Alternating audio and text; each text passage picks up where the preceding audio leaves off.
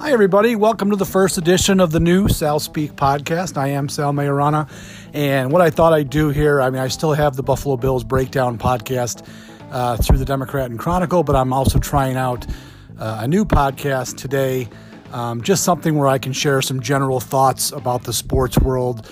I'll still have some Bills takes, obviously, but, I'd like to talk about a few other things on the podcast here at Sal Speak. Of course, my Yankees are always at the top of my list, and I thought I'd share a few thoughts on what happened over the weekend, opening day in Major League Baseball.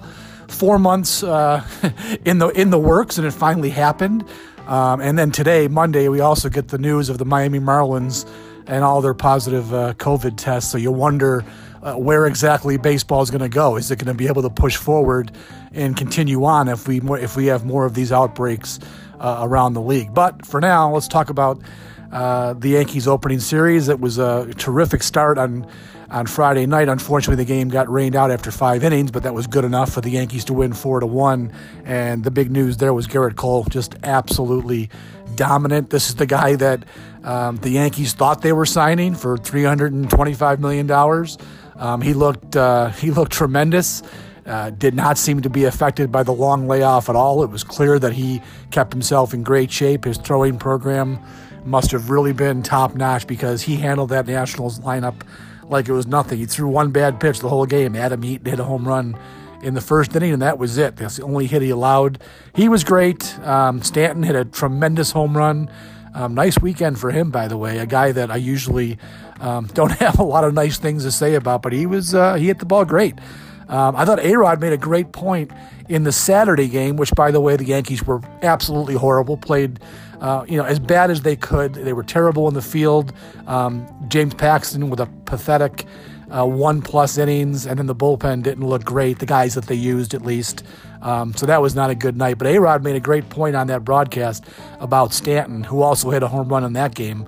With these empty stadiums this year, Giancarlo Stanton is not going to hear boos. He hears boos just about everywhere he goes, including Yankee Stadium. He has had a tough time because of his injury problems, winning over the Yankee fan base. He had a nice first year, 38 home runs, but there was a lot to be left desired, I thought, in his first season. He wasn't a great clutch hitter, and the home runs were nice, but I thought, he left me for wanting more.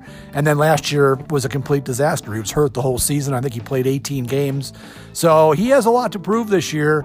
And A-Rod's right. I think he's going to benefit from not having to listen to the fans, obviously on the road, but in Yankee Stadium. If he strikes out his first 2 at-bats, they're going to let him know about it when he steps up there for the 3rd at-bat. So empty stadiums could be a very good thing for him.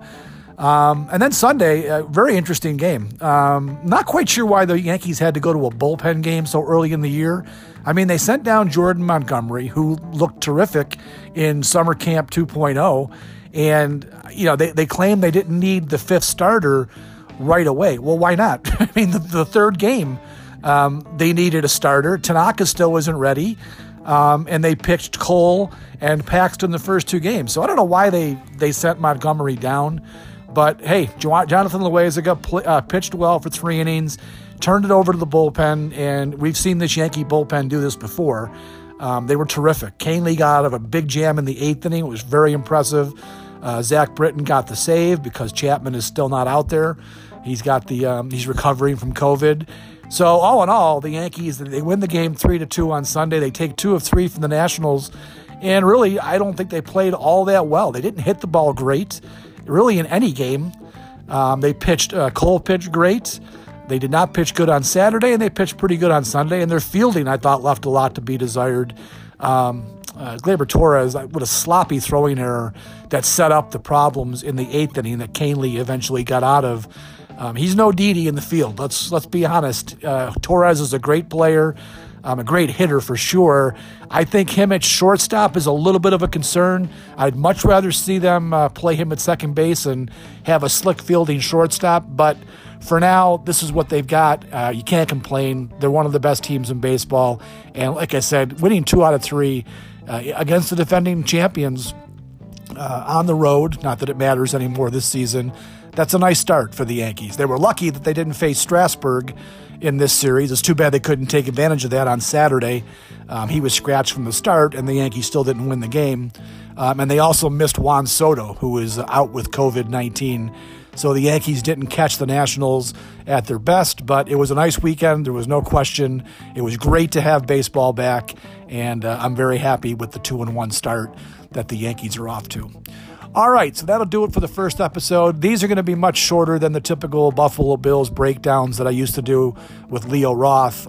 Those were also tied to a Facebook Live internet show. So these are going to be more of just my quick thoughts. A lot of Yankees talk on this podcast.